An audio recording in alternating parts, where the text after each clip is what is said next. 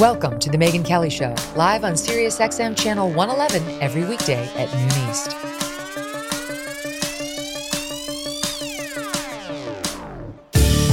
Hey everyone, I'm Megyn Kelly. Welcome to The Megyn Kelly Show and happy Friday. It's so great to make it to Friday, isn't it? Especially I feel it for my kids. They're just so happy. Here where we live, it's a shorter day on Fridays, which makes it even better for them. And I can feel their relief. I feel secondhand relief. Although I got to tell you, when I was off for 2 weeks, I was missing you guys. I was missing you. I was missing my team and I was missing the news and I was missing you and doing the show. So, vacation's good in the right amount. Meantime, we begin the show with sanity prevailing in New Hampshire. God bless the lawmakers in New Hampshire. This actually gave me hope for the future of our country. 12 Democratic lawmakers crossed the aisle to side with Republicans, 2 of whom voted the wrong way. The Republicans were not unanimous. Shame on you two. Last night to pass a bill banning so-called gender-affirming surgeries for minors. That's not what they are. They're not gender-affirming. They cut off children's body parts, their genitals, before they can even legally smoke a cigarette because they suffer from some gender confusion. What sane society allows this? And yet they passed a ban on it in the North Carolina House. Still has to go to the Senate. We believe they have the votes. And then we'll see what Sununu does in New Hampshire. This is Chris Christie's big state. This is where he's polling between 10 and 11%. He's against these bans. Pay attention, New Hampshireites. Your favorite at 10% is against you on this issue. If New Hampshire passes this ban, it will be the 21st state in the union to do so. And these bans should be unanimous. They should be in all 50 states. Unfortunately, they didn't go so far as to include the ban on puberty blockers into cross-sex hormones, which sterilizes children. I mean, do they know that? Are they paying attention? Because in what world is it okay to sterilize an 11-year-old? Okay. One step at a time. I have nothing but praise today for those Dems who crossed the aisle to make this happen. Wait until you hear what happened to one progressive lawmaker when he dared to stand firm against the mob. Plus, Vivek Ramaswamy once again puts on a masterclass on how to deal with the media. Joining me now to discuss it all, Jesse Kelly, host of The Jesse Kelly Show, and I'm right over on the First TV. Jesse, welcome back to the show. Great to have you. It is great to be here, Megyn, although I'm going to push back on you on something there. You said it's great that the kids are almost out of school on Friday. I like when my kids are in school, Megyn. My house is so quiet. My wife and I were talking this morning, and there was nobody interrupting. There was no screaming. There was no messes anywhere. It was just like a real conversation. I love when my kids are in school. You have a good point. I was just talking about this with friends.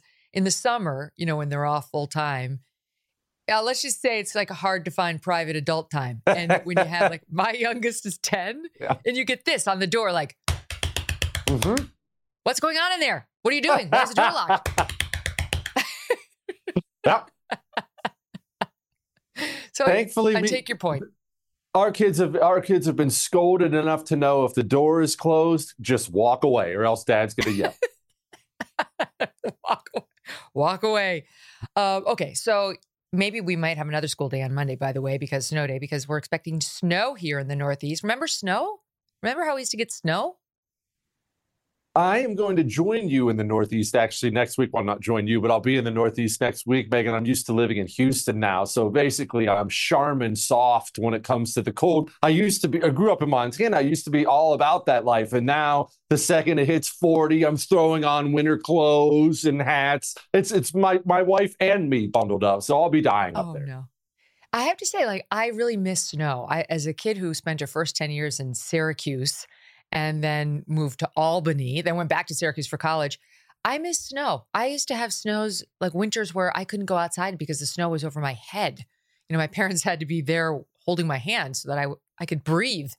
Now, it's like every snowstorm gets reduced from 8 inches to 3 inches and then comes out at a half an inch, or it passes you by altogether. It just feels so lame now.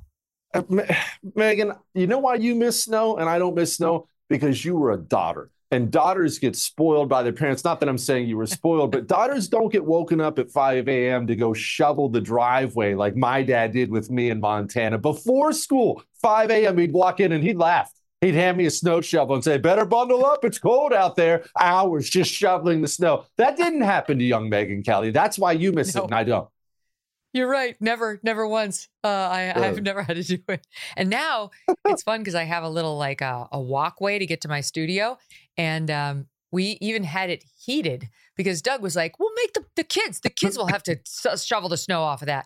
I was like, they're never going to do it. It's going to be preschool. They're not going to go out there. Like, I am not mean enough to them. So I'm like, we're putting the heaters underneath the tiles so I get out there. Because you're right. We're raising them soft these days. That's right. All right. Well, anyway, we may be having snow this weekend and my fingers crossed that it actually happens. Something else that's happening today, going into the weekend, is not snow, but the opposite, darkness. Not the light of the beautiful snowflakes, but the darkness of Brandon, who returns to the stump today as Joe Biden officially starts doing 2024 campaign events and is going reportedly to deliver the message that democracy depends on him, on his reelection. And now we see the strategy unfolding. The New York Times did a long piece on it this week, and we're going to hear more of it today. The Biden strategy of running on Bidenomics and his record is failing. You've seen Trump is leading him in all 7 of the swing states among likely voters, among registered voters. He's just crushing. So they've got to do something different. And so they're going to go back with a strategy, Jesse, that, let's face it, has worked for the Democrats in 20, in 22, and even in, to some extent, the 23 special elections, which is make it all about Trump. Trump, democracy dies in darkness, that kind of thing. What do you make of it? I think it's as much as I despise it and despise him, it is brilliant politics that's very effective. It was earlier this week, Megan, Brandon Johnson, that idiot mayor of Chicago, that commie piece of trash who's just wrecking the city. He gave a speech and he's very unpopular there, including by the areas that elected him, because the city's full of illegals. It's full of crime now. Everyone's looking around. Oh, my gosh, how could this happen? Anyway, so he gets up and he gives a speech, Megan, and he starts talking about the Confederacy. Well, this is Jefferson Davis and the Confederacy. And everyone kind of rolled their eyes and mocked him. But it was brilliant. Yeah, you hate me, you hate me, you hate me. But look over there. They're even worse. There's the demons over there. It's really all Joe Biden has. He's going to do the exact same thing for Trump. There's no record to run on. Joe Biden is not popular at all.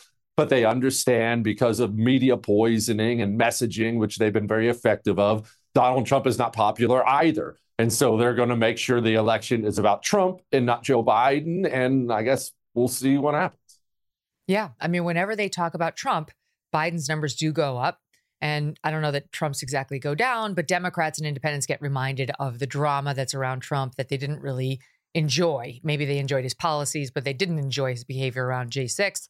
And just when he was in office, there was a lot of drama where you kind of want to be thinking about your own life, not the life of the guy sitting in the Oval, right? Like, that's kind of the ideal government, where that's one benefit of Joe Biden is you don't hear from him that often. He's the shrinking executive because he has to be. Sadly, he's actually running a lot of crazy ass left-wing policies out of that Oval, thanks to the people around him. But in any event, I agree with you. I think it's a smart strategy. Whether it's going to overcome the deficit that already exists, I don't know. We've got, 11 months now, and those are going to include 4 criminal trials for Trump and so on and so forth. So, I mean, how do you see it now? I have a lot of Republicans I talked to out in Montana over the weekend, or the vacation. They're feeling bullish. They're feeling like Trump's going to get it and Trump's going to win. Yeah, I don't think I echo that. No, I'm not saying he's not, but I definitely don't echo the optimism, because this is what I see out there right now, Megan. There's so many parts of this evil system we have in this country that are going to go all in to try to make sure Donald Trump can never be elected president again. People talk about the ballot, they're removing Trump from the ballot in Colorado. They're removing him from the ballot in Maine. We have the indictments. We have this and that. And people ask me all the time, hey, Jesse, what are they planning? What are they planning? What are they planning? The answer is everything.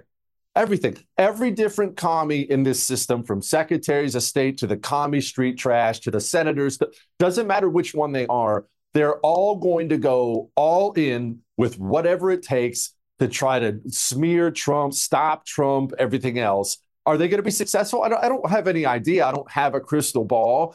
But they were successful last time, Megan, when Donald Trump was president of the United States of America. That's before he was convicted of any felonies, which he will be, as unjust and stupid as that is. He's going to be convicted of felonies. The media is going to make him out to be a disastrous insurrectionist felon. And is that too much for the norms and normas of this country to vote for? I don't have the answer to that question, but I don't feel near as confident as everyone else right now. Honestly, I roll my eyes, Megan, when I see people on the right talk about the poll numbers. Look at the polls. The polls look great. The right does this thing where the left will make us eat 10 pounds of cow crap. And the second they hand us a mint to wash the taste out of our mouth, we celebrate it like it's some kind of a victory. I remember when Trump got arrested in Atlanta and they put his mugshot up there. They arrested the former president over ridiculous charges. And they're going to send him to prison for that. He's going to go to state prison in Georgia if he gets convicted to that. No ifs, ands, or buts because of the appeals process there. And the right spent an entire day celebrating how cool the mugshot was.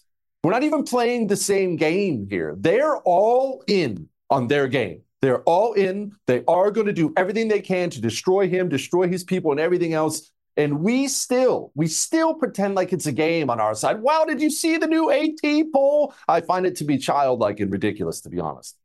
Well, and one bad thing about, those polls is, the polls look pretty good before those 2022 midterms too. And we all know how that worked out without the last minute conviction of any of those candidates and so on. So you're right. It's fraught with peril. People ask me all the time, same thing, like what's going to happen? And I think it's like obvious at this point that Trump's going to get the nomination. Something absolutely catastrophic would have to happen for him not to get the nomination. But am I that confident he's actually going to win? I'm not, because the Democrats are very good at what they do. And they're very disciplined. And, I was talking to somebody today, like friends with a diehard Democrat. And that Democrat was saying, what do you mean? He's not too old. What do you mean? He's totally competent. What do you mean what's happening at the border?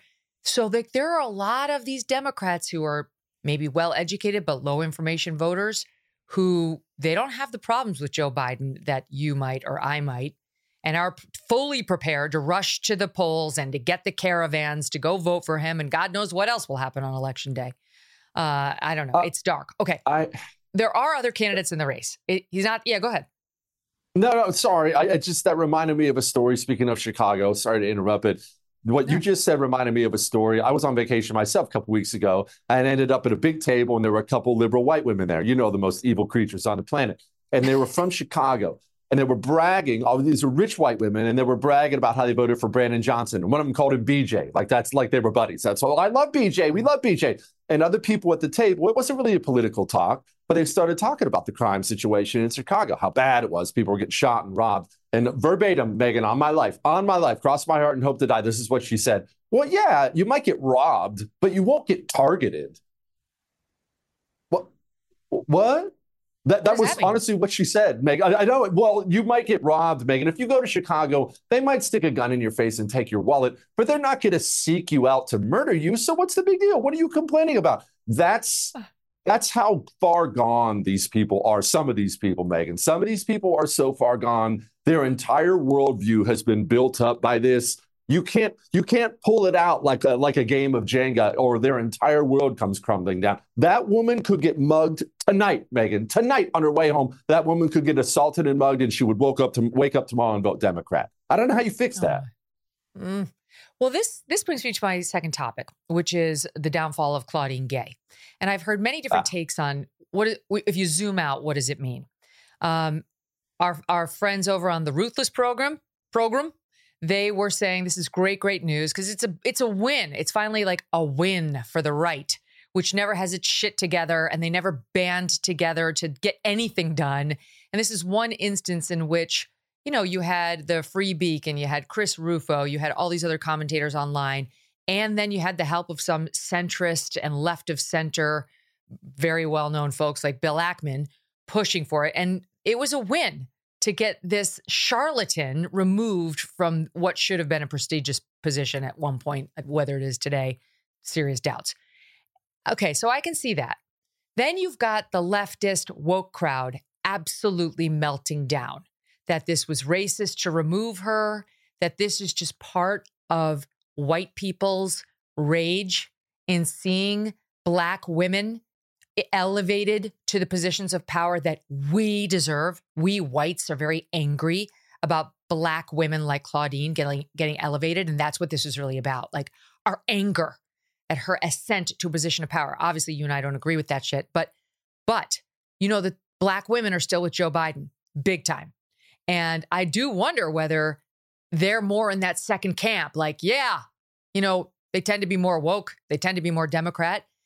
So how does it all shake out? The right feels energized. The center left is migrating to us because they see wokeism has corrupted our nation, or the core woke left is totally activated that, as Rufo put it, a scalp was taken by one of their beloved token Black women atop the positions of power in America. First of all, it's pretty emblematic that our first scalp is one that doesn't have hair. That's one. It wasn't our scalp. It wasn't our scalp. Yes, we helped. Christopher Rufo did great work in the Free Beacon. They did great work on the plagiarism and things like that. Claudine Gay is gone because some of, as you pointed out, the center left came for her and the donors came for her. This reminds me of when Andrew Cuomo got sacked in New York. Everyone celebrated on the right because Andrew Cuomo's a piece of trash. The right didn't take out Andrew Cuomo. Letitia James and the Democrat machine there knifed Andrew Cuomo on the ribs. The right had nothing to do with that whatsoever. They were unable to take him out. We celebrate when the commies kill each other, but that's what commies have always done. So look, I'm not saying it's a bad thing. Frankly, Claudine Gay being fired at Harvard is just a good start. You'd be better off if you fired everybody on the campus, bulldozed the buildings to the ground and made it into an orphanage or something like that. That would actually be better for the country. As far as what it means for Democrats, you're going to see a ton of something in this next year. And Joe Biden actually gave the game away with his opening ad. He ran some opening ad. This is opening ad for 2024. And one of the main issues, if not the only issue, if I remember right, he cited in there was voting rights. Voting rights? What is it, 1950? What is he talking about, voting rights? Well, what they're going to do is an endless amount of Black outreach in 2024, because one of the things that that most people do not in Democrat circles is they must have 92, 93% of the Black vote to win elections. If that number even drops down to 80, Democrats cannot win national elections. Their party is based on getting virtually every Black vote in the country. They are losing some of them right now because of the brilliant GOP stunt of shipping illegals into places like Chicago and New York. They're shipping these people into the poor Black communities. Poor Black communities already had crappy schools. Now they're overrun with a bunch of kids who don't even speak English, and they're mad about the whole thing. But what I'm saying is Democrats are going to have to spend an unusual amount of time and money doing Black outreach right now. And things like this Claudine Gay stuff hurt that cause. That's why Obama was behind the scenes pushing to keep her. They have to maintain that base, that Black woman base, the Black voting base, or they're not going to be able to keep power. And you're going to see a lot of that in the 2024 election season. It's amazing to me. It's like they want to say, oh, she was fired because she's a Black woman. And meanwhile, the truth is the only reason she had the job is because she was a Black woman. That's what people are objecting to. If she had been qualified, if she had done her job well, if she'd been a true scholar, even if she'd been a leftist, that would have been fine. I mean, look at and I'm not just picking conservatives, but look at Ayaan Hirsi Ali. She's a Black woman. She's totally brilliant. I guarantee you Ayaan Hirsi Ali has never plagiarized anybody in her life. I'd be thrilled if she got elevated to the president of Harvard, or she's at the Hoover Institution. Let's make it Stanford tomorrow, as would most people who are objecting to Claudine Gay's behavior. It's not about race or her gender for people who want her gone. It's the fact that she's a fraud. It's the fact that she doesn't belong in the position, and we all know it. And even the people at Harvard have known it for a long time. Yeah, but this is what the communist does, Megan. They know that too. The people who are using that, they use these shields forever because they've always been effective on the right, because the right has some sort of a moral founding, even though the right can get crazy too, but they have some sort of a moral fabric, and the communist does not. He has no moral fabric, so he uses your values against you. If someone actually thought you were a racist, Megan, if they genuinely thought that, that would bother you, because you're not, because you're a human. It would bother you if somebody thought that. The communist knows that. They know you're not, but they know that. So they understand a great way to maybe attack Megyn Kelly or destroy her arguments is simply call her a racist. They do this all the time. You're a misogynist, you're a racist, you're a Nazi, you're a white supremacist. And what it does is it gets you off the topic at hand. I see the right play this game all the time. It gets you off the topic at hand, and now you're talking about things they want to talk about. Racist, I've got black friends, and now you're not even talking about the issue at hand. I watched it happen during the final couple of years of Trump's presidency when he would give an interview, and every time the reporter would have Trump denouncing white supremacy, 18 minutes every single hour. Well, yes, I denounce white supremacy. Do you denounce it? Yes, I denounce it. Playing their game on their field with their refs enforcing their rules, and we wonder why we lose the messaging battle. The race, misogyny, all that crap, anti-gay stuff, all that stuff's just a shield they use to shut you up. We have to stop letting it work. You are so right. Oh my God, what you said is so right. And I'll give you an example today of it in our current presidential politics. Nikki Haley was asked over the Christmas break by, yes, it was obviously a Democrat plant, what started the Civil War, which she didn't answer well. She did not mention slavery. But who the fuck, is talking in 2024 presidential race about, gee, what led to the Civil War? Is that an issue? We're worried about the border. We're worried about the economy. No one's worried about what started the Civil War right now. So This is the Democrats launching a bomb into the campaign of someone they perceive as a threat because the polls show she would beat Joe Biden by 11 points. Trump is beating Joe Biden by some 4 to 6 points. She would beat him by 11. So they're terrified that she would get it. She's not looking like she's going to get it, let's be honest. But it'd be very helpful to have her kneecapped. So she gets asked this question. She doesn't answer it well. And now here's the follow-up on a CNN town hall that happened last night. And the CNN moderator throws the bomb back in her face again. And in answering it, she makes yet another misstep, which then Van Jones and Abby Phillips on CNN freak out on Nikki Haley about again when the town hall ends. Listen to SOT 10. I should have said slavery right off the bat. But if you grow up in South Carolina, literally in second and third grade, you learn about slavery. You grow up and you have, I had black friends growing up. It is a very talked about thing. I was thinking past slavery and talking about the lesson that we would learn going forward. I shouldn't have done that. Okay, wait, before I get you to respond. I love that you're laughing. Wait, here's Van Jones after the fact. She was cleaning it up with a dirty rag. I mean, it wasn't a cleanup at all. It's painful. I don't get it. I think it says something about her. I think it says something about the Republican base.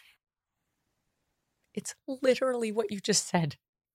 On my life, Megan, I had not seen that clip before I said it, but they all do it. Now, I had black friends. See, I want everyone to understand, because normal people will run into this. It's not just Nikki Haley. With your liberal Aunt Peggy, when she shows up at the Christmas party screaming about her 15th abortion, you're going to run into this with her as well. When they sit down with you and they start talk about the Civil War, what about the Confederacy? What about Nazis? They're trying to associate a term with you. They're trying to marry that term to you. They do this all the time, masterfully. And offense, you want to play offense against these people. All the GOP does is know how to play defense. What? I have black friends. Offense is, are you a Nazi? Yeah. Are you a pedophile? Now, that's a horrible thing to say, right? That's a horrible thing to say to somebody, is it not? Well, is it not horrible to associate me with Nazism? If we're going to associate words that have nothing to do with me and you're going to try to attach them to me, then I'm going to attach them back. I'm going to attach horrible words back to you. Jesse, do you denounce white supremacy? Do you denounce pedophilia? Are you pro-pedophilia? Prove that you're against pedophilia right now. That's actual offense in changing the conversation. But the GOP is so scared of its own shadow, so scared of the media, so scared of how they're going to be framed. They actually get themselves talking about the Civil War at all, Megan, as if Van Jones or any of, yeah, of course, as if Van Jones or any of those boobs on CNN actually have a single bit of emotional attachment to the Civil War. I'm a history freak. I love the Civil War. I'm not emotional about the whole thing. There's nothing you could say that would offend me about the Civil War because it was like 170 years ago or whatever it was. I don't do math very well. None of these people are emotional about it. They're trying to attach something ugly to you, and all the GOP does is know how to meekly back up and say, I'm not racist, my black friends. It makes me want to vomit, honestly. I know. I distinctly remember it was after, I don't know which controversy it was, but it was one of the ridiculous controversies that the Media Matters crew was making up about me and allegedly being a racist. And a couple of my friends who happened to be black were like, should we go out and do a photo op together? And I was like, it's a hard no. We're good. No. But Nikki Haley just fell into the trap. And, maybe she's too green. Maybe it hasn't been done to her enough. I have to give credit. You and I both ripped on Vivek when he's deserved it in the past. But he nailed it this week. It was a very good week for him when Dasha Burns of NBC got after him. First, Washington Post came for him, which I'll get to in a second. But this just happened, I think, yesterday, and it's gone viral today. Dasha Burns of NBC tried to turn him into a racist or like a racist adjacent because of his positions on various things. And truly, it was a masterclass in how to handle this nonsense. Here it is in part. Do you believe punctuality is a vestige of white supremacy, Dasha? Look, because if you don't, then you have a disagreement about many of the people who are defining those terms, or the written word, or the use, or the nuclear family. These aren't my words. These are the words of intellectual proponents from Ibram Kendi to the Ayanna Presleys to BLM that have said these are vestiges of white supremacy. So we can't have it both ways. We have to have an honest discussion. Straw man arguments. Last night you brought up Jussie Smollett as the best example of white supremacy. Was the hottest thing in news in the back of a fake actual attack on him that we have to contend with. And yet you have examples like the Buffalo shooter in New York just in 2022. You have other examples. But you are also cherry picking when you bring up Jussie Smollett. I'll look at all of the statistics. More black on black crime. If you really care about actual crime against black Americans, let's get to the root causes of it in the inner cities of this country. The Anti-Defamation League tracked a 38% increase in white supremacist propaganda last year. Who's tracking that? The Anti-Defamation League. Yeah, the ADL, I don't think is a particularly credible source. Right now, I think the media did not hold the police accountable. They would have been demanding that. Starting to gain traction with the black community, with Latino voters. Do not worry that your rhetoric is pushing them away. There are folks to the contrary. I think we're going to bring black people into this movement. Who are concerned about your rhetoric. Well, you know what? I'm concerned about their corruption. Affirmative action is a debate that is being had. If I may just finish this. If I may finish my point, Dasha. With racism, I think I will be better positioned. You're denying that racism is a problem. I've never denied that racism is a problem. We're getting close to the promised land that Martin Luther King envisioned. We're as darn close to it as we ever have been. And so what bothers the heck out of me is it's right when we're close to that promised land. Martin Luther King said it. I may not get there with you, and he didn't get there with us. But I think it desecrates the legacy of our civil rights movement, desecrates the legacy of Martin Luther King, that right when we get closest to the point of having racial equality and gender equality and even opportunities for people of minorities of many types, are we perfect? No. But are we as close as we've ever been? Yes, we have. To then obsess over systemic racism, to then obsess over white guilt and otherwise, we're creating new waves of racism, Dasha, that we otherwise would have avoided right when we're closest to having achieved what even the proponents of the civil rights movement would have dreamed of. Boom. That's how it's done right there. A++. Pretty well done. And like I've said, I don't trust Vivek at all. I find him to be extremely untrustworthy and snake oily, but I want to make sure I give him all the credit in the world. He's become a chaos agent, which we need on the right. Someone who's smart enough and charismatic enough to change the conversation and make these people look and feel stupid. And he gets all the credit in the world for that. I will push back on just one thing he said there, but it's a very minor criticism. We're not as close as we've ever been to some kind of racial harmony. We were as close as we've ever been to some kind of racial harmony, probably in the 80s in this country, maybe even the 90s. And then the communists in this country decided they could use the civil rights thing to really blow the society up. That's what all this is about, Megan. That's what Dasha Burns really wants. She's not a journalist. She's an apparatchik. All this race stuff, the gay stuff, all this stuff. This is all about just blowing the country up. It's all about destruction. If tomorrow every single position of power was occupied by a black person in this country, they wouldn't slow down or back off for even a second because it has nothing to do with black people or gay people or women or whatever it is. everything's about destruction. When you understand it's all just about destruction. That's why they want to destroy the nuclear family. That's why they want to cut your kid's penis off. That's why they want the border wide open. It's not accidental. They're not misguided. They're not liberal. They're not slightly left. They're not progressives. These are evil, dirty, demonic communists who are out there to destroy everything, and they're being very successful at it at this point in time. What happened in that clip was just, I mean, he saw her coming from a mile away, and he's obviously way smarter than she is. She's like Dasha Burns, pick somebody else, try someone dumber, because he's literally written the book on wokeness and what they're trying to do on the left, similar to what you were just saying. And one of the things that struck me was here she is clearly trying to perform for her leftist base over on NBC. And you can see like the plaintiff whining. What about this? You raised Jussie Smollett. What about white supremacy and the Anti-Defamation League? And it's so nice to hear a politician who's done his homework, who knows that the ADL is a joke of an institution that only ever criticizes people on the right. Go Google what they've said about Tucker Carlson. I mean, and by the way, they're completely mission strayed from where they originally began. They've started to sound a little bit more like a policing organization for anti-Semitic comments against Jews in the wake of the Israel attack. But really, their favorite cause for the past 10 years has just been anything a conservative says. Anything a conservative says that's not woke. So good for Vivek for knowing that there's absolutely no stock to be put into this group and shoving it back in her face, her whiny little unprofessional face. Dasha, you embarrassed yourself. I think you got shamed after your John Fetterman interview because you told the truth about what a mess he was in that particular sit down. And ever since you've been trying to make it up to your leftist base to prove you're one of them. Okay, good luck in your future journalism career. Let me squeeze in a quick break and then we'll come back and we have so much more fun to do, Jesse Kelly. It's wonderful having you here. Don't go away. More with my fellow Kelly coming up.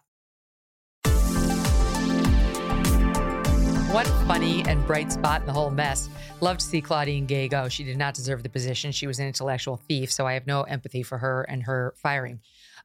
She resigned. Sorry, let me correct that. She resigned. Sure, Jan. Oh, I don't need to say it. Sure, Jan.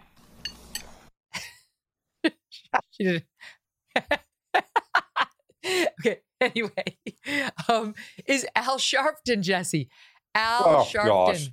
Is there a bigger race hustler in America? Decided to punish Bill Ackman, the billionaire investor who's been pushing to get these three women whose abominable testimony on Capitol Hill got them in trouble to begin with. He's outside of Bill Ackman's office with like the people he met on the subway that day. He got like no one. He's like, we are gonna storm Bill Ackman's building. Look at this. I could fall asleep in the middle of this tapioca pudding fest. He's lost it. It's done. People like this guy don't have the power they used to. No, but that's all he knows, Megan. And Al Sharpton, I've always thought he was an odd character, a very odd character. One, he looked better when he was fat. You never see that, but he did. He looked a lot better when he was fat. He lost way too much weight. Now he looks like a lollipop, and it weirds me out every time I see the guy. And he's kind of lost the He does. He looks all shrunken in. Dude, go get a donut or something like that. He looks terrible. That's one. Two, he's clinging to something that has worked for him. Only now it's kind of old and pathetic a little bit. Have you ever, I'm 42 now, so I'm getting older, Megan. You ever seen that guy get up and play pickup basketball? And you can tell he used to be okay when he was younger. And now he's out of breath after one time up the court and he just can't really do it anymore. It's kind of embarrassing. That's Al Sharpton when he shows up to all these civil rights protests now. Like, I get it now. That's all you've known. But go to the Caribbean with more tax money you didn't pay. Yeah, exactly. So, but he can't get it. I mean, truly, he's out of magic acorns and you can see it, but he's still playing the same game. Now you have Elie Mystal. He's the White House correspondent for The Nation. Listen to this racist stuff. I mean, this guy, he's constantly on MSNBC. All of this is happening, Claudine Gay, because racist white folks had to chew with their mouths closed for 2 months after George Floyd was murdered. And now they're on their revenge arc. They'll keep roasting any black people they can get their hands on until they satiate their bloodlust, while people from apartheid states call for colorblind societies. There's never a solution for this. Racist whites just do this whenever they feel their positions of power are threatened. The best advice I can give to any Black person is hard to follow. So hard, I don't always do it myself. But the trick is to not ever rely on white folks for anything. Because if you do, then that means they can take it from you the moment they get in their feelings, whatever that means. They can take it from you. Can you imagine if a white person tweeted anything like this about a person of color? Yeah, look, we joke a lot, Megan, you and I, and I'm glad we do. But this is one of the things that we should talk about more. There's a dangerous situation happening in this country, and history books say it's a dangerous situation. Whenever you take any group of people, whether it be a religion or skin color or whatever, and you other them, they're the problem, they're the problem, they're the problem, they're the problem, and othering them becomes sanctioned at the highest levels. It's not, one dirtball on the street corner. I hate white people. When you hear that kind of rhetoric from the president, from media figures, from academics, Harvard, all the others, when it is universal across the board, white people suck, white people suck, white people are evil. Kids learn about this in elementary school. They learn about white colonizers and all these things all over the country. What you're doing is you're creating a very dangerous situation for white people in this country. And I know it's very hard to see this now because we live in the United States of America, but all it would take would be a nudge. And this can manifest itself in some really, really ugly, really violent ways. And it would be nice if one political party in this country had the balls to actually step up and start talking about it in honest ways. Not that I'm holding out for that at all. They're all going to still try to play the commie game. But it would be really nice if we could talk about the systemic racism that is taking place in this country. Again, racism's always bad. But if one guy on the street corner hates me for the color of my skin, okay, that sucks. I just walk away. If it's sanctioned by the DOJ, president, by academics, by everything else, sanctioned racism by the institutions of a nation is what ends up killing people. And there's an anti-white racism in this country that's despicable and should be talked about a lot more. Yes, this guy, Ali Mistal, has it in droves. He's racist. He hates white people. Can you imagine sending out a tweet about Black folks just pissed off they had to chew with their mouths closed for 2 months, and talking about Black bloodlust? The Blacks will keep roasting any white people they can get their hands on. I'm just reversing the races in the what he put out, what he put in writing and posted, and said the trick is, can you imagine it reversed again, to not ever rely on Black folks for anything because they can take it. My God, the hatred this guy has. And as I point out, he's White House correspondent for a major publication. He's all over MSNBC. He's on Joy Reid every night. How does this guy still have a job? It's unbelievable to me. He's on MSNBC every other night. I left NBC because I talked about Halloween costumes. It's insane. And then he's like, they're out for the Blacks. That's the problem. Like, what are you saying? It's completely backwards. The one comfort I have, Jesse, is that some people are talking about it now. So today, the beginning of 2024, unlike 5 years ago, even when nobody was saying anything about this racism, by people like Ali Mistal. Now it's more understandable. Now they've been stewing in it for 5+ years, and you see it at every corner. You see it everywhere. I think people have had it. And you're right. The question is, how much have they had it, and how much more are we going to allow this to go on? Because it's stirring up terrible racial tensions. It is. And people don't know how to push back on it, Megan, because most people are not racist. It's certainly not most people on the right. There's not racist. I mean, are there some? Of course, there's some everywhere. That's human nature. But most people are not. And so when it happens to them, they're really tempted to just kind of shrivel up or ignore it, or they don't want to talk about it because our social shame system is so upside down in this country. You're not allowed to push back on that. But people have to start getting a lot more vocal about naming this and attacking these people, because again, I can't stress this enough. Like you just pointed out, this is not some person, this is not some random dude sitting in his mom's apartment putting out something stupid on social media. This stuff has been institutionalized at the highest levels. The head of the DHS, CIA, FBI, presidents, Harvard presidents, people and everyone in between, they openly talk about this stuff now. White people suck, white this, white that. And that is dangerous. And I really wish there was a much bigger movement pushing back against it. But that's what communism does, Megan. You and I have talked about this before. That I talk about, you were talking about Montana. We used to go hiking in Montana, and you'd see eventually these huge boulders, bigger than a car. And you go hiking, and you'd find one that had been split in two or split in three places. And you're thinking to yourself, was it God himself that came down with an axe? What could possibly have split this? But what split it was, over time, rocks, like societies, develop cracks. Those cracks eventually get water in them, and then it's Montana. The freeze comes, the water expands, the boulder, boom, splits in two. Communism is the water. That's what it is in any society, and that's exactly what these people are. They're just destroyers. We were on the way to having a relatively harmonious society a few decades ago, and now everyone is more racist than ever. The black people are, the white people are, the Mexicans are, everyone else, because of this. That's what they do. They dig in and they split us all apart from each other. It's really gross, but people are scared to discuss it because no one wants to be called a racist. It's unbelievable. To correct myself, he's the justice correspondent for The Nation. This is him in 2021, same guy, 2021. He wrote a piece in The Nation. I am not ready to re-enter white society after the pandemic.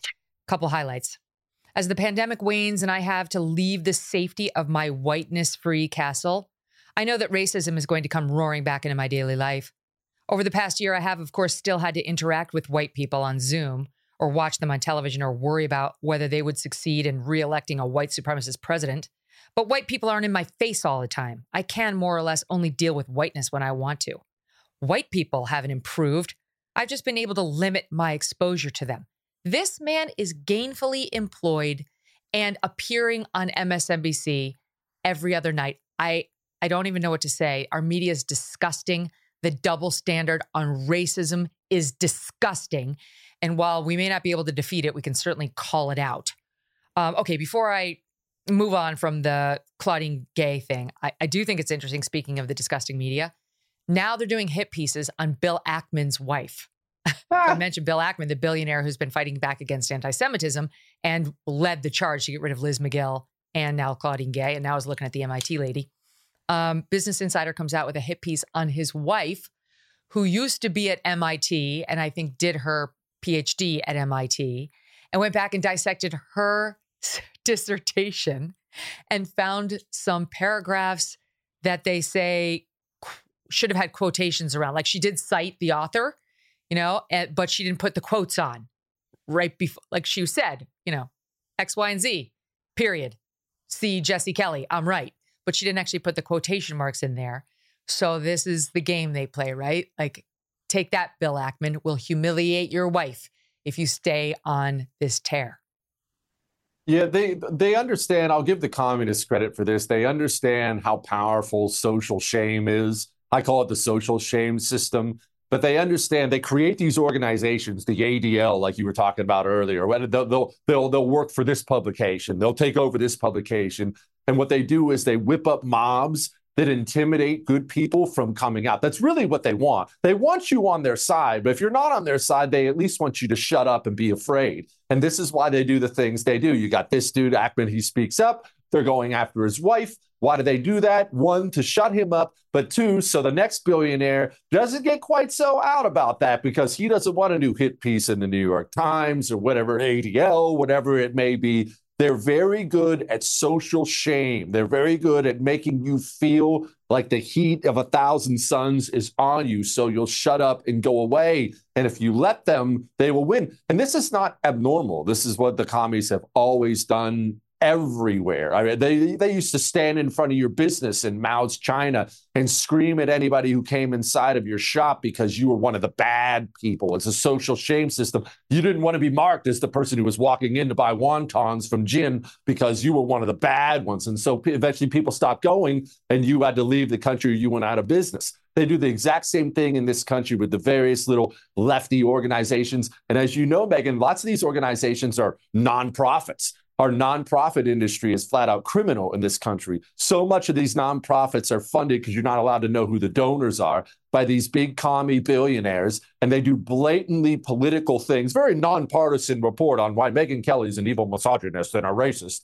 and they'll put these things out there. And then the other parts of society will cite the nonprofit as it's somehow legitimate. Well, you see Joe Biden got up and the ADL said Megyn Kelly's a racist. You see, that's an official organization. That's how they work. And it's very effective, to be honest with you. Yeah, they've been working very hard to do this to Tucker Carlson for quite some time, like completely diminish him as this raging racist misogynist, put him on the front page of the New York Times, all in an effort to discredit. That's why the ADL got involved in Tucker Carlson's alleged misogyny and racism. Is supposed to be in any event. Okay.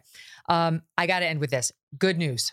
Good news out of New Hampshire, which I have to say makes me feel very happy because it's not exactly a deep red state. And here the New Hampshire House has voted for sanity, saying we approve a ban on these gender reassignment procedures for minors. How did they do it? They got 12 Democrats, 12, that's not a small amount, to cross the aisle. 2 Republicans abandoned, but they got 12 Dems to vote in favor of the ban. Here is one of the heroes. Didn't go as far as I would have liked. I would have liked puberty blockers into cross-sex hormones banned because it sterilizes kids. But I'll take what I can get for now. Take a listen to Representative Jonah Wheeler, Democrat, on why he did it. Rise today, despite the uncomfortability of this vote, because for me, it comes down to whether or not kids should be able to get these surgeries. And despite the fact that I am a liberal, despite the fact that I believe in non-discrimination for trans people, for gay people, for queer people, and that I will fight until my very last day, until they are recognized as human beings. The question before us is whether or not children under the age of 18 should be able to get these surgeries. And they should not. These are irreversible surgeries. God bless him. I honestly feel like divine intervention went into New Hampshire last night and made this happen. This can't keep happening to children. No, it is a step in the right direction, Megyn. And so I don't want to be a king cynic here. It is a step in the right direction. And I applaud them for doing it. I applaud those Democrats because that takes guts. They're going to take a lot of heat now. At the same time, I would just say, just to close out with this, we are in a lot of trouble as a society because these bans are even something that has to happen. I'm all about the bans, right? That's great. But you shouldn't have to ban doctors from cutting off a 13-year-old girl's breasts. That's not a thing that should ever have to come up before the law, because it should never occur to a doctor to do that. And even if it did occur to one of them to do that, he should be so afraid of society that he wouldn't do it. So I'm glad we have these bans. I hope we keep banning them, but it goes to show we don't have a politician problem. We have a people problem, like I talk about on my show all the time. By the way, the Jesse Kelly Show podcast, go subscribe to it, everybody. Yes, all Kelly shows are very entertaining. I think you'll really enjoy my brother Jesse's program. He's just a brother in ideology and sense, not blood brother. But maybe somehow, you never know. We went back and traced our roots. Probably. Maybe one day we'll do it. Yes, I do feel like sanity prevailed there, but you're absolutely right. The fact that it's a problem to begin with. And if you look at, I'll just say in the couple seconds we have left, it's already like the problem starting to percolate up, I'm sorry to say, when it comes to pedophilia and the attempt to normalize, quote, minor attracted men. It's always men. Yeah, it's happening in some corners of the left. There was a publication on Vice yesterday that was raising, they're pushing, like the pedophilia, the crazy right in response to Jeffrey Epstein. Okay, no, he actually was accused of wanting underage girls and having them. So there should be no normalization of it. There should only be people who call it out, and anybody who deigns to actually do it should be ostracized and, in that case, locked up. Jesse Kelly, you're the best. Thanks for coming on. Thanks, Megyn. Appreciate you. All right, next up, crazy spying on you glasses. Don't go away. Are you ready for something scary? I've been wanting to talk to this woman for a long time. We are hearing a lot these days about artificial intelligence, of course, or AI. But here's one way it's already changing our lives, even if you don't know it.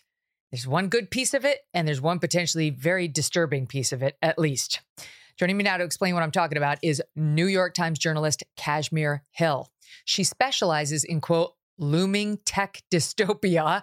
How about that for an area of expertise? And is the author of the national bestseller, Your Face Belongs to Us, a secretive startup's quest to end privacy as we know it. It is the riveting story of a small AI company that advanced facial recognition technology and in the process may have ended privacy, yours and mine, as we know it. Kashmir, welcome to the show. Great to have you. Hi, Megan. Thanks for having me. Okay, so first of all, your name is based on a Led Zeppelin song. That's amazing. It is. My parents named me after Kashmir. Yes, it's unique. Good for them. I talked to Crystal Ball when she first became a public person, and I was like, "What's the deal with your name?" And her dad was like, he was a nuclear physicist or an astrologist. I can't remember, something like that. He was just obsessed with the skies, and that's where her name came from. Okay, so this is a great book because it's got something for everyone, Kashmir. It's like, I think the left is generally, not to reduce everything to politics, but I think the left is generally concerned about AI and like where it's going. And I know the right is very concerned about giving government more power to spy on us. And not just government, but even third-party agencies or anybody. And for me, it's interesting for both of those reasons, but it's also interesting because I really do care about like women who are the victims of domestic violence or stalkers, which has happened to me. And like the number of things you have to go through in order to protect yourself. And look, let's face it, I've got some money, so I can do that with relative ease these days. But most women who are subjected to domestic violence or stalkers have no money. And just the hoops that they have to jump through to try to protect themselves are already too great. And this technology that you wrote about doesn't work to their advantage at all. Okay, so that's the setup. So tell us just how you sort of got started on this, because I think you were in my friend Meryl Gordon's journalism class, right? Yes, I was. Yeah. How far back do you want to get started here? Well, no, because I mean, like I'm just curious, what made this your beat when you got into journalism? Yeah. So journalism for me was kind of a second career. I had worked at a law firm as a paralegal. I'd worked at a nonprofit. And I was in my late 20s when I started on the journalism journey and was in Meryl Gordon's class at NYU and was thinking about, what should my beat be? What do I want to do in journalism? And at the same time, I was thinking about how invasive the practice of journalism is, that you're writing about people who sometimes don't want to be written about. You're determining a reputation. It was around 2008. The iPhone had just come out. Everybody was getting onto Facebook. And I just was thinking a lot about what privacy was in the modern age with all of this new technology. And so at NYU, I pitched a beat called The Not So Private Parts about this kind of intersection or collision of tech and privacy. And it was supposed to be a year-long project, but it's what I've been writing about in the decade plus since.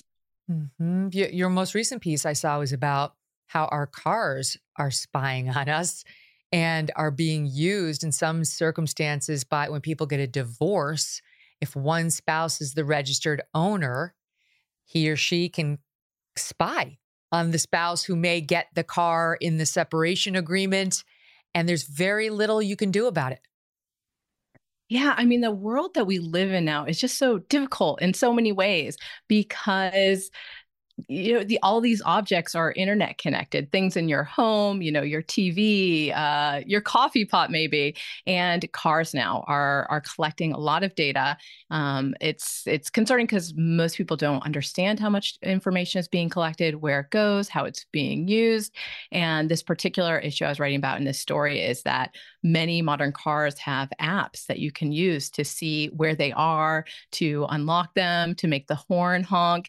They're convenient features when, you park somewhere in the parking lot and you can't remember where. But I was talking to domestic violence experts who say that these convenient features are being weaponized in kind of abusive relationships. And women, it was only women I talked to, were, separating from husbands and finding that that their husbands were tracking where they were going by firing up the car app and looking at where the car was, even harassing them, by making the horn honk, making the lights turn on, making the car start in the middle of the night in their garage. And they would contact the car manufacturer and say, hey, stop giving my ex-husband, access to the car. And the car manufacturers just were not able to help them. They said because the car was also in the husband's name, or maybe only in the husband's name, even though the woman had a protective order or had been awarded the car during divorce proceedings. It's amazing when you look around, and I'm going to get to the book and what you revealed about this company, what they're making, their product.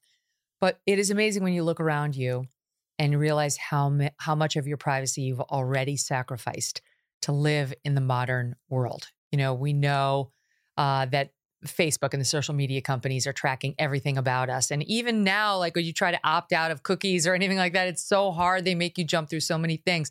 And your email address gets sold to so many companies. And every day you get a new email from you didn't ask for, and then to unsubscribe, they want you to enter your email to unsubscribe. You're like, wait a minute, is this a dummy account? Who am I doing a relationship with now? There's just, I complained on the show a couple months ago about, I was trying to buy a coat in Chicago, and the woman was like, what's your email address? I'm like, why do you need to know that? Just give me here's my credit card. It works. Give me that and give me the receipt. Nope. Need your email address. We had an argument, just at every turn. Even we have Life 360 on our phones, right? So you can see your kids now that two of my kids have phones. Well, Doug and I went on it. Okay, fine. They can see where I am on Life 360. Did you know if you press something on Life 360, you can go back and see every single spot you've visited over the last 30 days at least? It's all right there, like your entire life. It's very disconcerting the amount of privacy we've already sacrificed. Yeah, I think there's a lot of benefits, right, that have come from the way that we live today. The fact that with our, smartphones, you can land anywhere in the world and you can call an Uber, you can figure out which restaurants to eat at. Technology has benefited us in many ways, but increasingly there's this kind of constant, background data collection, and it's not always being used in ways that benefit us. There's these apps on your phones.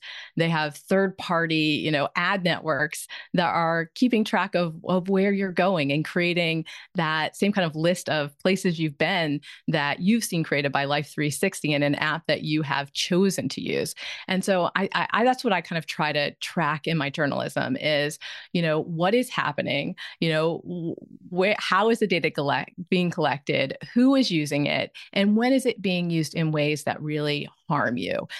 Because that's what I get concerned about is, what's the harm here? How is this coming back to haunt people? And how can we prevent those kinds of uses of the technology? So that's the perfect setup for Clearview AI, this company that you found out about and wrote an article about, wrote a book about, and really they've given you a lot of access. So they tried to prevent it at first, but ultimately they submitted because they realized it's not great to not cooperate with the New York Times when they're doing an in-depth piece on you. And this company is emblematic of everything we just discussed. They're doing some stuff that is great, that most people would say, right on, go get them. We need a lot more just like this. But this has the potential to, and is most likely going to, veer into a lane that many of us would find very disturbing. So let's start with your initial encounter with this company and what kind of turned you on to them and their initial stiff arming of you. Yeah. So it started for me in the fall of 2019. I had just become a reporter at the New York Times, and I got a tip from a source, somebody I knew from the privacy security world, who had been doing public records requests to police departments about what facial recognition tools they were using. And he'd gotten this 26-page PDF back from the Atlanta Police Department. And it included a legal memo written by Paul Clement, a very high-profile lawyer, now in private practice, but used to be Solicitor General for George W. Bush.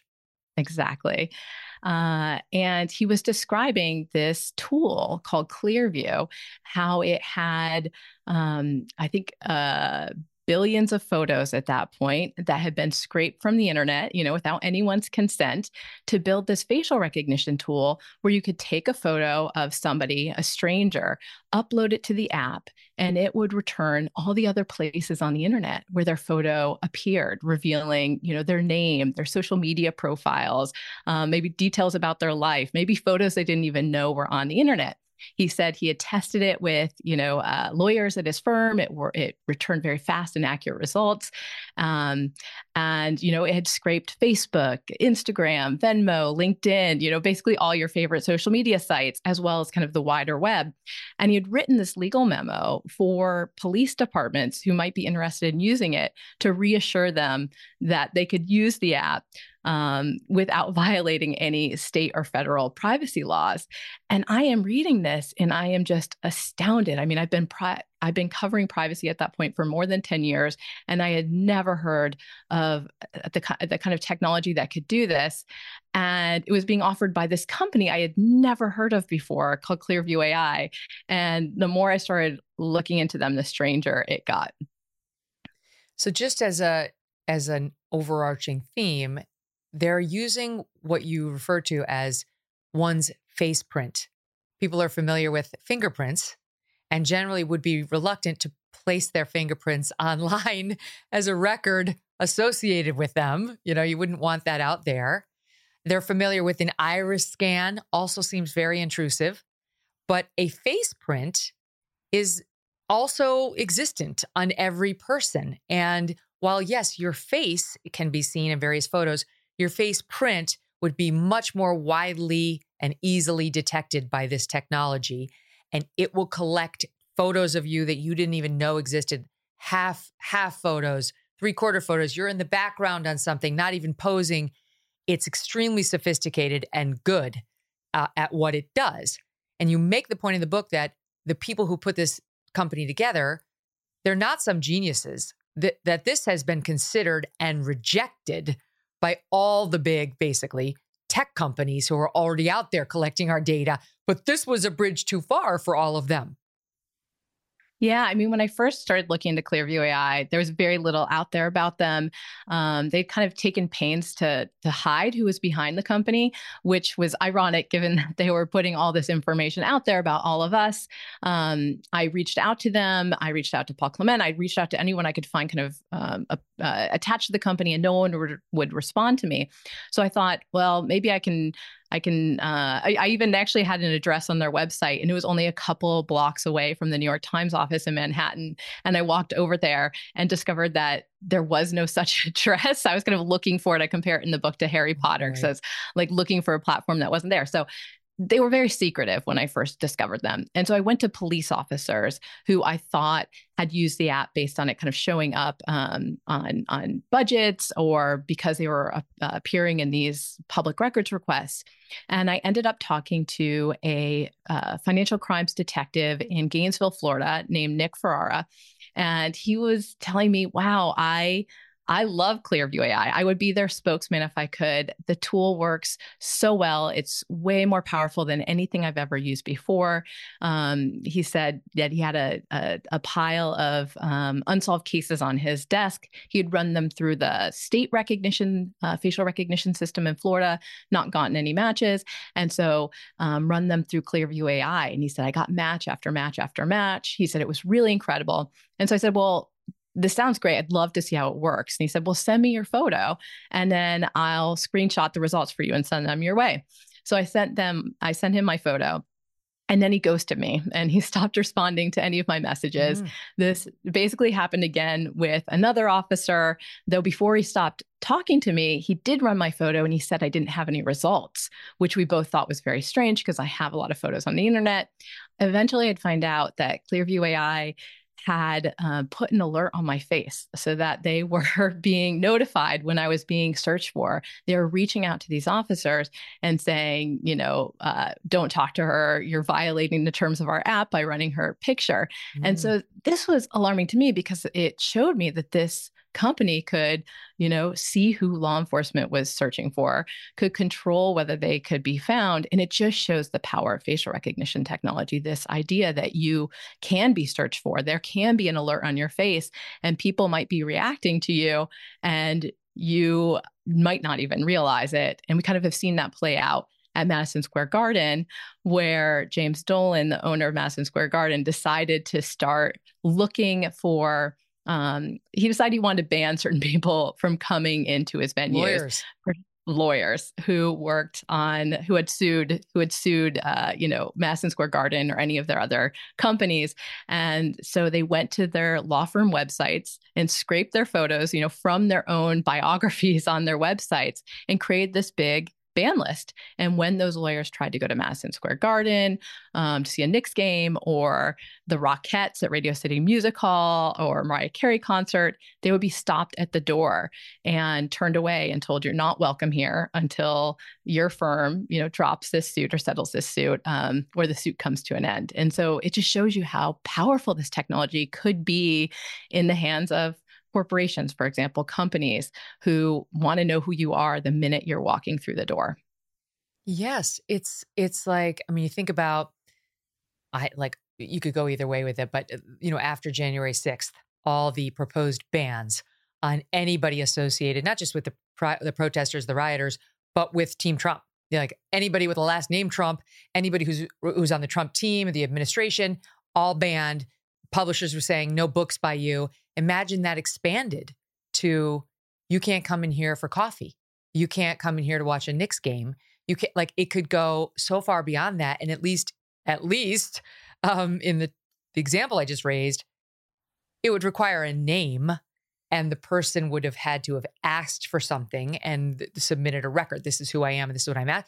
It's not just like walking in for a cup of coffee, like doing the things we do to exist. And just your mere face, your face print tells them so much about you. It's like making yourself instantly famous, basically. And you don't want to be famous. You want to be a private civilian. I do always feel funny talking about this topic with somebody like you who, the ship has sailed for you. In most places where you go around, they know that you're Megyn Kelly. But the rest of us still have a certain degree of anonymity as we move through the world. And my big fear with facial recognition technology is that it brings an end to that, and that it takes all the information that over the last couple of decades that we've been online, that we've been putting information out there about ourselves, that it's been collected without our knowing it. There's all these dossiers now that basically exist for all of us, that could just be attached to us in the real world, that our face becomes the token to be able to access all of this information about you all of the time. And it can be used to judge you in ways. Yeah. Whether you're liberal or you're conservative, or you're, rich or you're poor, or who you work for. Because these guys who started this firm, they're more right-leaning. I guess if you had to put money on who they would want to use it against, if they really went nefarious, it would be against liberals, because they're like, one of the big investors is Peter Thiel, who's a conservative investor. And the other guys, as I understand, they met at the Trump convention in 2016, the Republican National Committee. Like, these are more right-leaners. Yeah, they met before the Trump convention, but apparently the kind of idea for Clearview first came about when they were at the Trump convention. They were thinking, wow, there's all these strangers here. You don't know who anyone is. Wouldn't it be nice if you had some kind of tool, an app on your phone where you just kind of pointed it at somebody and it gave you an indication, who this is. Are they a friend? Are they a foe? Are they somebody I should get to know? So even in the beginning of this company, they were thinking about this kind of this use in this kind of more polarized world, who's on my side, who's not on my side. Yeah. It's very scary. It could be used against everyone, depending on whose hands it would fall into. And let's not kid ourselves. That's the concern. It's that this Clearview AI will not be the only company using it. It's going to be widespread. And there's a real question about whether it can be stopped at all. This really could be our future. In 10 years, everyone might have it. And truly, privacy may be a thing of the past. I think one of the executives said that to you. Like, it's over, Kashmir. Like, there is no privacy. Those days are over. Yeah, I mean, that was one of the investors in Clearview AI. I said when I first started tracking down the company, and I went to his door, and he ended up letting me in part because I was quite pregnant at the time. And I said, "Oh, I've come all this way." Offered me water. We sat down, and he was talking about how excited he was about Clearview AI as an investment. That he hoped in the future that the same way you Google someone's name, you would Clearview someone's face. And he said, right now Clearview is just selling it to police departments, but his hope was that they would start selling it to everybody, that it would be an app on everybody's smartphone. And I said, that seems kind of alarming to me, this idea that we wouldn't have the right to be anonymous anymore. And he said, yeah, I realize it's dystopian, but I just think that's the nature of technology, that it's eroding privacy and there's nothing we can do about it. And, I think tech companies are selling these kinds of tools. That's what they want people to believe, give up. There's no hope for your privacy. Just accept this. But I think that we still can protect it. And there are examples in the past of times that we've done that. So I remain optimistic that we might still preserve a bit of our anonymity. Well, and you've got the one state of Illinois, which is like the one state that's done something to protect its citizens from this kind of technology. We can talk about that in a minute. But let's just spend a minute on, finally they did, you were pregnant, you did what a good reporter will do, which is somehow got yourself in the door. And eventually they started talking to you. And there's a very interesting guy behind the technology. What's his name? Wonton Tat. Wonton Tat. Okay. Who is Wonton Tat? Wonton Tat is the kind of technical mastermind behind Clearview AI. He grew up in Australia, was always really interested in computers, technology. At 19 years old, he drops out of college in Canberra, Australia, and he moves halfway around the world to San Francisco, kind of chasing the tech dream. And he at first was creating Facebook quizzes and iPhone games, and not really having a lot of success. And eventually he ends up moving to New York, kind of falling in with this more right-leaning crowd. And then he goes and creates this incredibly powerful technology, Clearview AI. And I kind of, at first the company did not want to talk to me. Eventually they came around, and I've actually spent a lot of time with Wonton Tat, a really interesting character. And I asked him, how did you go from building iPhone games to this incredibly powerful, potentially world-changing technology? And he said, I was standing on the shoulders of giants. He said at the beginning, he just went onto Twitter and followed machine learning experts. He went on to GitHub, this kind of place where computer scientists share code, and he looked up facial recognition. And we both started laughing when he's telling me this. He said, I realize it sounds like I Googled a flying car and then I built one. But the kind of Clearview's journey, Wonton Tat's journey, really it reveals what has happened in technology, which is that there has been a lot of sharing and open sourcing of these AI tools. And it allowed him and kind of like a ragtag band of people to create a really powerful technology. And at first I thought that Clearview had this kind of technological breakthrough to create this tool. But in my reporting for the book, I discovered that, as you were saying before, Facebook and Google had both created technology like this internally and decided not to release it because they thought it was too dangerous. And so what Clearview had done was more of an ethical breakthrough than a technological one. The ethical breakthrough, that's a nice way of putting it. A disregard, perhaps. But again, I'm not against the company. I love what they're doing with law enforcement. The scary thing is when it goes beyond that. So let's spend a minute on what they are doing for law enforcement, because when I get to the stories about them nailing pedophiles, I'm cheering on my feet. And they are using this and have found pedophiles through some incredible detections of, as I was kind of saying, not even people who are front and center in various photographs. Yeah, I talked to a Department of Homeland Security agent who, this was actually the first time that the Department of Homeland Security used Clearview. He had this case where they had come across an image of abuse in a Yahoo account of somebody who is based outside of the country. And he had the photos, and he's he's thinking, what do I do? How do I solve this case? And so he sent he ended up running he did a screenshot of the abuser's face and he sent it to other child crime investigators. And he said, hey, does anyone else recognize this person? Have you seen them in other photos? They knew it was somewhere in the US because of an electrical outlet. They could see it was a US outlet. So they knew it was somewhere in the United States. And there was another agent who had access to Clearview at that time. And so she ran the photo and sent him one of the results, which was an Instagram photo. And when he first looked at it, he didn't see the abuser's face. He said, oh, he's not here. And the other agent told him, look in the background. And in the background of this Instagram photo is this guy standing at a booth. And that wound up being the person. And so this investigator followed these breadcrumbs, figured out where he worked, figured out who he was, figured out where he lived in Las Vegas. And they wound up arresting him. He's in jail now, getting this child out of his access. And the Department of Homeland Security, ICE, it was the unit he was part of. They said, we have to have this tool. And they wound up signing up for it.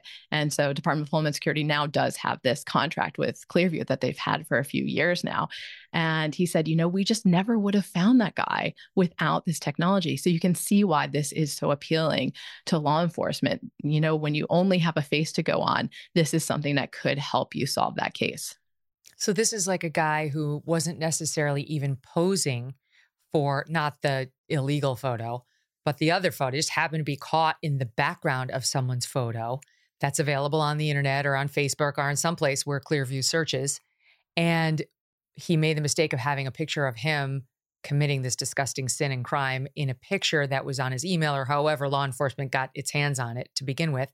And they matched it just from the back, him being in the background of that's amazing.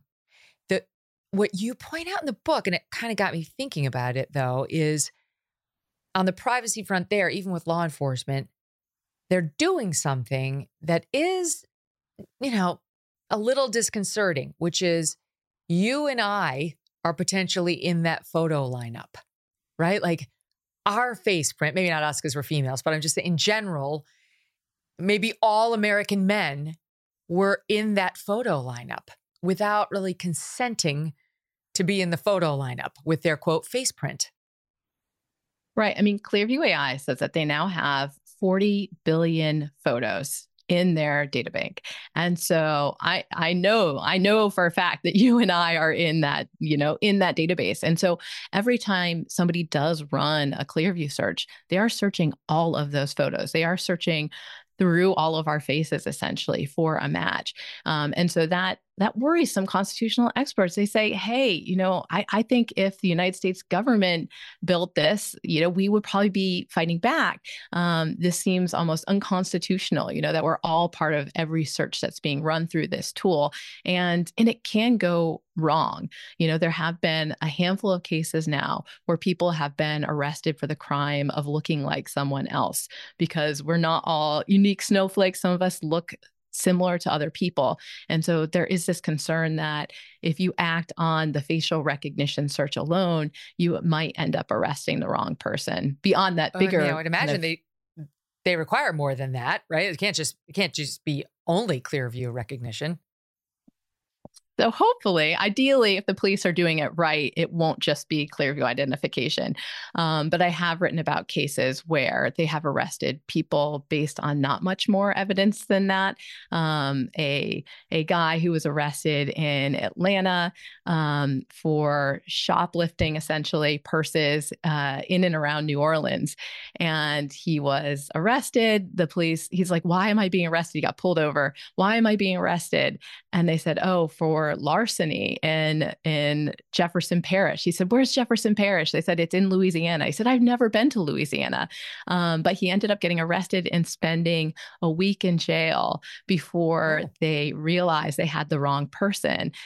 He did look a lot like the offender, and they had done a Clearview search. He'd come up as a match. And when the police looked at his Facebook profile, they saw that he had a lot of friends in New Orleans.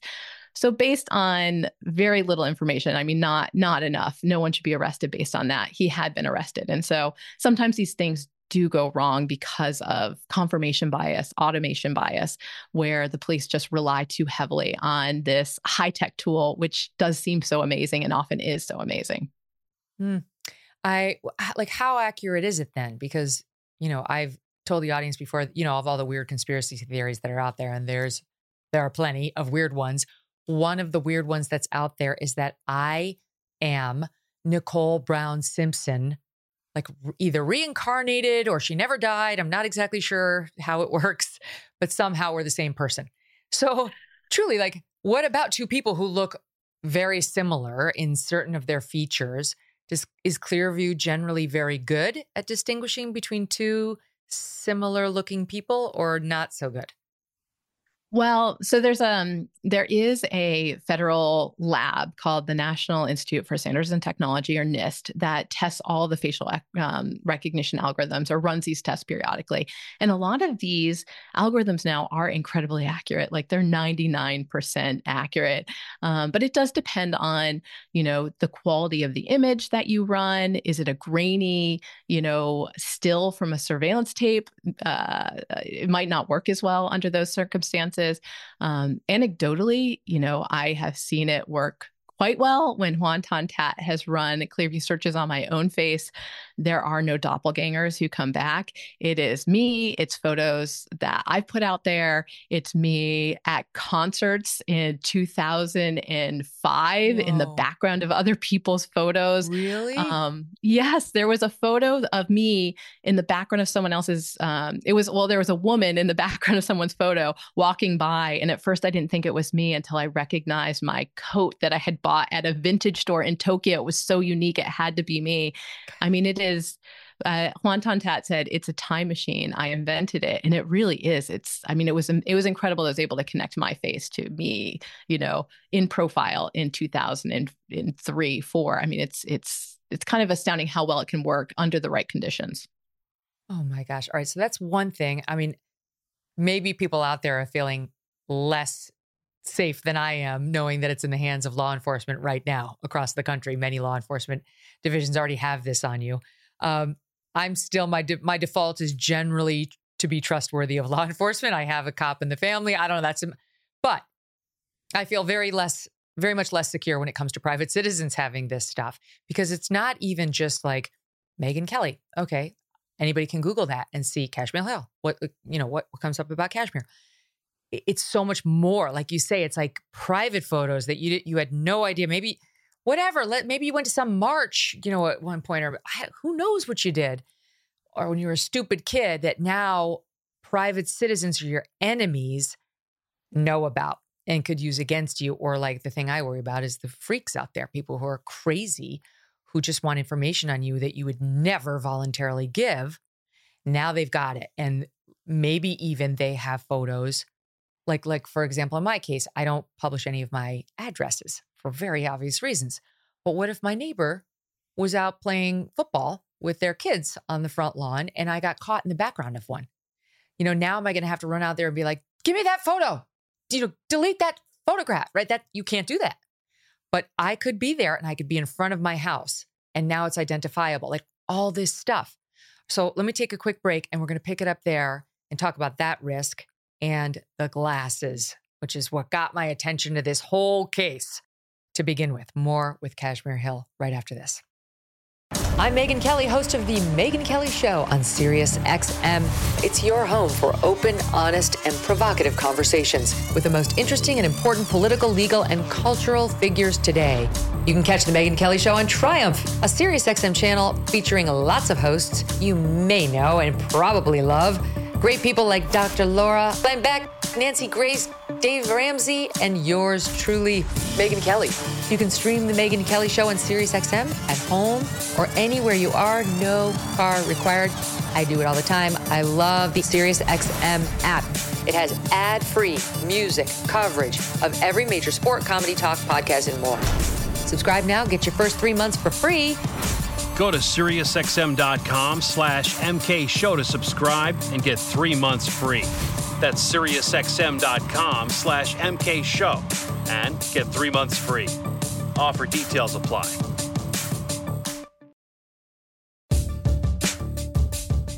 Now, I've been thinking about this, including yesterday we had on Nancy Grace and we were talking about the Brian Kohlberger Idaho murders case.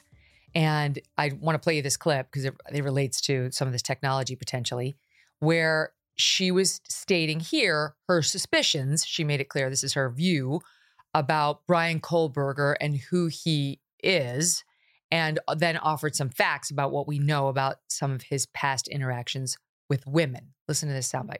And another thing which is not going to get brought up at trial, I guarantee you, because the defense is going to argue it's too incendiary and prejudicial, blah, blah, blah. Incel, the theory that Brian Kohlberger is in fact an incel, involuntary celibate, and hates women because he can't be with women. And remember, he was also banned from a bar because he would go up to women and say things like, "What's your home address?" I would run for the hills as if I had seen a monster. If some creepy dude comes up to me at a bar and says, "What's your home address, lady?" N-O. He had to get thrown out of that bar. So if that happens to you in today's day and age, and you're not a public figure, right? Like I am, you're usually fine because the person doesn't know your name. They can't Google you. And you do have to spend some money and make some effort to find somebody's address, even a private citizen today, but it's knowable. I mean, let me tell you, people, if you've gone down to the DMV and given them your real address, like most people do when they go to the DMV, because you register to vote and all that, it's findable on the internet for $40. It's very easy to find somebody's home address, very easy. So it's creepy to think that, now if this technology is available to private citizens, that bar encounter takes on a whole new meaning because he'll know who you are like that. He'll have your name. He'll know you went to the concert, where you were wearing the jacket from Tokyo, 20 years ago. He will have so much information about you instantly. And that brings me to the glasses, because it's not going to require a big mainframe computer for him to get that info about you under this Clearview technology. Yeah, I mean, so Clearview is working on these augmented reality glasses. They had funding from the Air Force to develop them. They would be used at military bases so that soldiers could theoretically identify threats from very far away. But yeah, I mean, you can imagine this world in which maybe we do all start wearing augmented reality glasses, and with tools like Clearview, you might be able to identify the people around you in real time. I hate to tell you, we are already in that world to a certain extent. Clearview has limited its tool to law enforcement and the government, but there are other copycat companies that have created the same kind of technology as Clearview. Their databases aren't as big, but they're on the internet right now. Sites that you can use for free, sites that you can pay a subscription to, where you upload a photo of somebody and it will show you other places on the internet where their photo appears, where you might be able to find out what their name is, where they live. So this is not a future scenario. This could happen to you in a bar, tonight, where somebody walks up to you. They are creepy. You never want to see them again. They surreptitiously take your photo and all of a sudden they could know who you are. I mean, I do think that is a very scary scenario. On the other side, maybe you're talking to somebody who seems great. They're saying all the right things. You take their photo, you look them up, and all of a sudden you see that they have this criminal record, or they have this online reputation that you find really disturbing and you want to walk away. So it's like, technology in so many ways. It's just this double-edged sword. There's positive use cases and negative use cases, and it really is about who's using it and how they're using it. Oh my gosh. I mean, I'll tell you this. The one thing, you should not put your home address on your driver's license or give it to the government. Get a P.O. box. Just get a P.O. box. It's a bigger pain in the ass to get your mail, but it will put a layer between you and, I mean, look, I've done it because I'm well known, but everyone's well known now. There are no more civilians with technology like this out there. So take those steps before it becomes a problem in your life. I mean, you have to do it preemptively before the weird guy is trying to find you. It's just so dark. I don't know this. I know you write about this in the book, but it's very much like Minority Report, where like everything about us is out there. Like there's that scene in Minority Report where Tom Cruise is walking through the shopping mall and all the ads are personalized to him because they can see, I don't know if it's his iris or his face, but like, this is the future's here and we cut it. Here it is, just to remind those who haven't seen the movie in a while. A road diverges in the desert. Lexus. The road you're on, John Anderton, is the one less traveled. Make sure nightfall dies. Good evening. You can move the old-fashioned John Anderton. Century 21 Styles provides gourmet cuisine. John Anderton. You could use a Guinness right about now. Stressed out, John Anderton. Escape from it all, Harrison District. Get away, John Anderton. Forget your troubles. So I see that, Kashmir, and the only thing I think is, how do I opt out? How do I say, I don't want them doing that to me? And I want to opt out somehow. So can we opt out? Yeah, it's funny. I think that we see that movie that way, and that people working in technology see that as what they aspire to do. Hashtag goals. So there are ways to opt out. It depends on where you live. Basically, your face has different privacy protections depending on your address.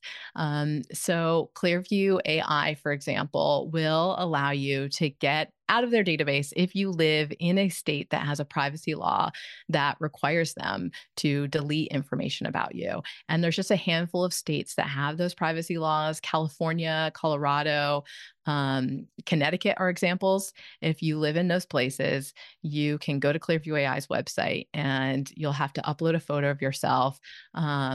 And you'll be able to see your report, like see what's in your database, what's in their database about you. And then you can tell them to delete you. Same goes, I think, for Illinois. We talked about how Illinois has this law. It's a very unique law to protect people. But yeah, if you live in Illinois, it says that companies can't collect your face print, collect your biometric information without your consent, or they have to pay a very hefty fine. So we talked earlier about Madison Square Garden and how they ban lawyers. The company that owns Madison Square Garden is doing that at all their venues in New York City, but not at their theater in Chicago, because they would need lawyers' consent to, have their face prints and ban them from coming in. And some of these other tools I talked about that are on the internet right now where you can do this. A lot of them have opt-outs, but again, you have to submit your face, kind of tell them who you are in order to get out of their databases, which not everyone is comfortable doing if you care about privacy. Right. It's like I was saying, when they make you enter your email to unsubscribe and you're like, well, wait a minute, you emailed me to begin with, so you have my email. So what is this? What am I being asked to enter into here? It feels like our relationship is getting stronger, not weaker, which is my goal. Okay, so I like that. I like that the potential of that. I know that my friend and a man I deeply admire currently, argued this case on behalf of Clearview, Floyd Abrams of New York Times versus Sullivan. He's the father of Dan Abrams, who's also a friend. Floyd's 84 years old.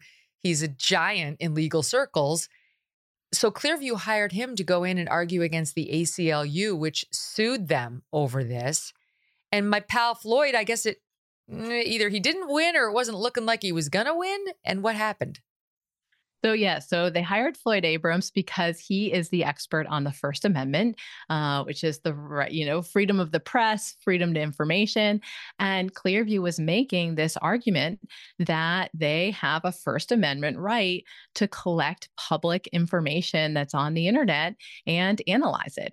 And they said they're just like Google, they're just scanning the internet and collecting it and organizing it. And instead of organizing it, by name, they're organizing it by face. And so, yes, Floyd made this argument, and a few of the different lawsuits, there have been quite a few, against Clearview AI, including in Illinois, where the ACLU sued them. And the judge there, it didn't make it the case didn't go all the way. It wound up settling, but the judge said, no, the First Amendment is not going to protect Clearview AI. Illinois, the state of Illinois, still has the right to say that you're not allowed to do this particular thing with somebody's face print. And so that suit did settle. with Clearview agreeing in the future to only sell this database, of billions of photos to law enforcement, to the government. And they said they won't sell it to private entities. They won't sell it to individuals. So the ACLU saw that as quite a win. And Clearview saw it as a win too, because they said, that's what we're already doing. And that's just what we'll continue to do. I wonder if they could get one of those actresses who's had all that work done. Like the Melanie Griffith or like the Meg Ryan of You've Got Mail versus the Meg Ryan of today. Would it notice, are the criminals going to start getting plastic surgery to get past this? Someone's going to come up with a moisturizing cream that dulls the lens, that Clearview would put on you. There's going to be some technological advancement probably to counteract the creep in the bar with the glasses. Don't you think?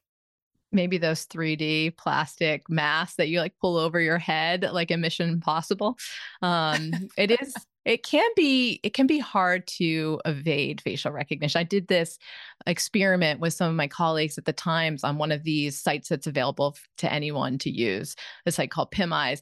And, we uploaded photos where, somebody's face was half covered, like with a COVID mask, their nose, their mouth, and it was still able to recognize them and find photos of them. I mean, it is astounding how powerful facial recognition has gotten. So it can be hard to evade it. It is possible. I talked to one lawyer who managed to evade the ban and go to a Knicks versus Cavs game at Madison Square Garden, even though she was on the list, by wearing a baseball cap, glasses, and a COVID mask. That was enough to get through MSG security. The lawyers. All right, we only have 30 seconds left, but is there anything you want to flag for us that we need to be worried about in addition to all the stuff we've already discussed? I guess just knowing that this power is out there now, just think about the photos that you do put online and whether they need to be public photos or whether you want to make them not be on the internet, or if you do, make them private so that these companies, and there's more and more of them out there, aren't there out scraping it and using it in ways that you wouldn't want or didn't expect.